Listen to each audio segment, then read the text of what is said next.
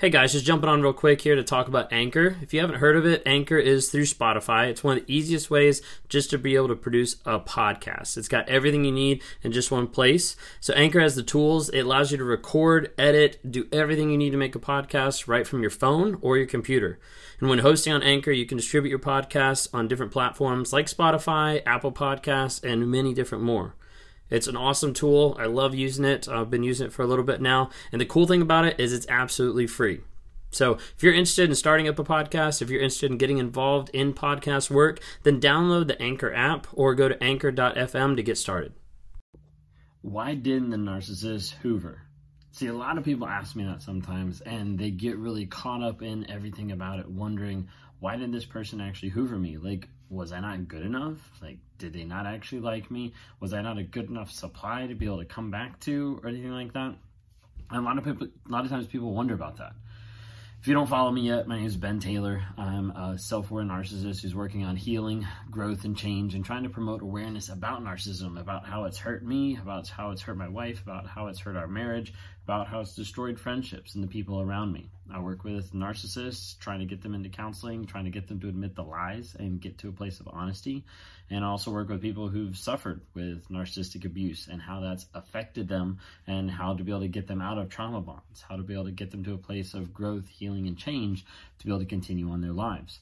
Sometimes it's really confusing when people are in a narcissistic relationship and either they discard the narc or the narcissist discards them, and they get to a place where they get into a cycle where they'll discard the narcissist and then the narcissist comes back, or the narcissist discards them and then a little while later the narcissist comes back, and they start seeing like a pattern of discard, devaluation, then the love bombing. They come back, then they devalue, then they discard, and back and forth and back and forth. And oftentimes this is called hoovering, when the person is trying to get back with the person that they don't actually care about, but they'll pretend. They'll mimic the idea that they care about someone else in order to get back in with that person for either supply, for sex, for money, for stability of having a house, whatever it might be.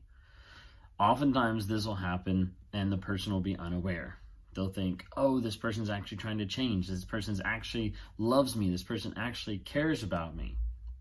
And they open up their doors, the person comes back in, a couple days later, 6 weeks later, a month later, they're back to just where they were before, to hurting, abusing, gaslighting, manipulating, the whole 9 yards. Oftentimes it gets worse every single time you take a narcissist back, because they view everything that they've done being justified, being accepted, being allowed after you've already said, hey, it's okay to come back. A lot of times they'll accelerate even more. So sometimes people ask, like, was I not good enough to hoover whenever the narcissist discards, or they discard, and they never attempt to come back? They never say anything. They never contact them. They don't follow them on social media, all this kind of stuff. And they'll be thinking in their minds, like, I know this is what normally happens. Like a narcissist hoovers. They try to come back. They try to manipulate. Why aren't they doing that to me? Was I not good enough? Well, see, the question there stems from a whole different section. It stems from the idea that your narcissist loved you. It stemmed from the idea that your narcissist cared, because if they did, then they would come back. If they did, then they would come back for more love, for more care, for more connection. The thing is, the narcissist doesn't look at that. The narcissist looks at themselves. What do I get out of it? How do I feel about it? What can I make myself feel with this other person? How can I look better with having this other person in my life? What type of validation or supply can I get from this one person? So as a result, it doesn't come down to, oh, I'm going to go back to this person because I care about them. No, it's more or less, I'm going to go back to this person, try to convince them to stay with me so I look better to my family, so I look better with my job, so that I have a place to sleep and I don't have to sleep in my car because I don't have money. Like, whatever it might be, what stems from the narcissist actually hoovering another person back is not love, is not care, is not value or appreciation. It's only looking at themselves, what they can do. Sometimes there's narcissists that are even more like malicious, and they just want to try to get back with someone just to prove that they can do it, just to prove that they can be in control of another human being. And they try that. And a lot of times they succeed, because most people will give them the benefit of the doubt and be like, oh, you made a mistake, you're loving me now, love bombing, and I'll take you back. So when it comes down to it, were you good enough for the narcissist to hoover? If they didn't hoover you, that's a really good sign.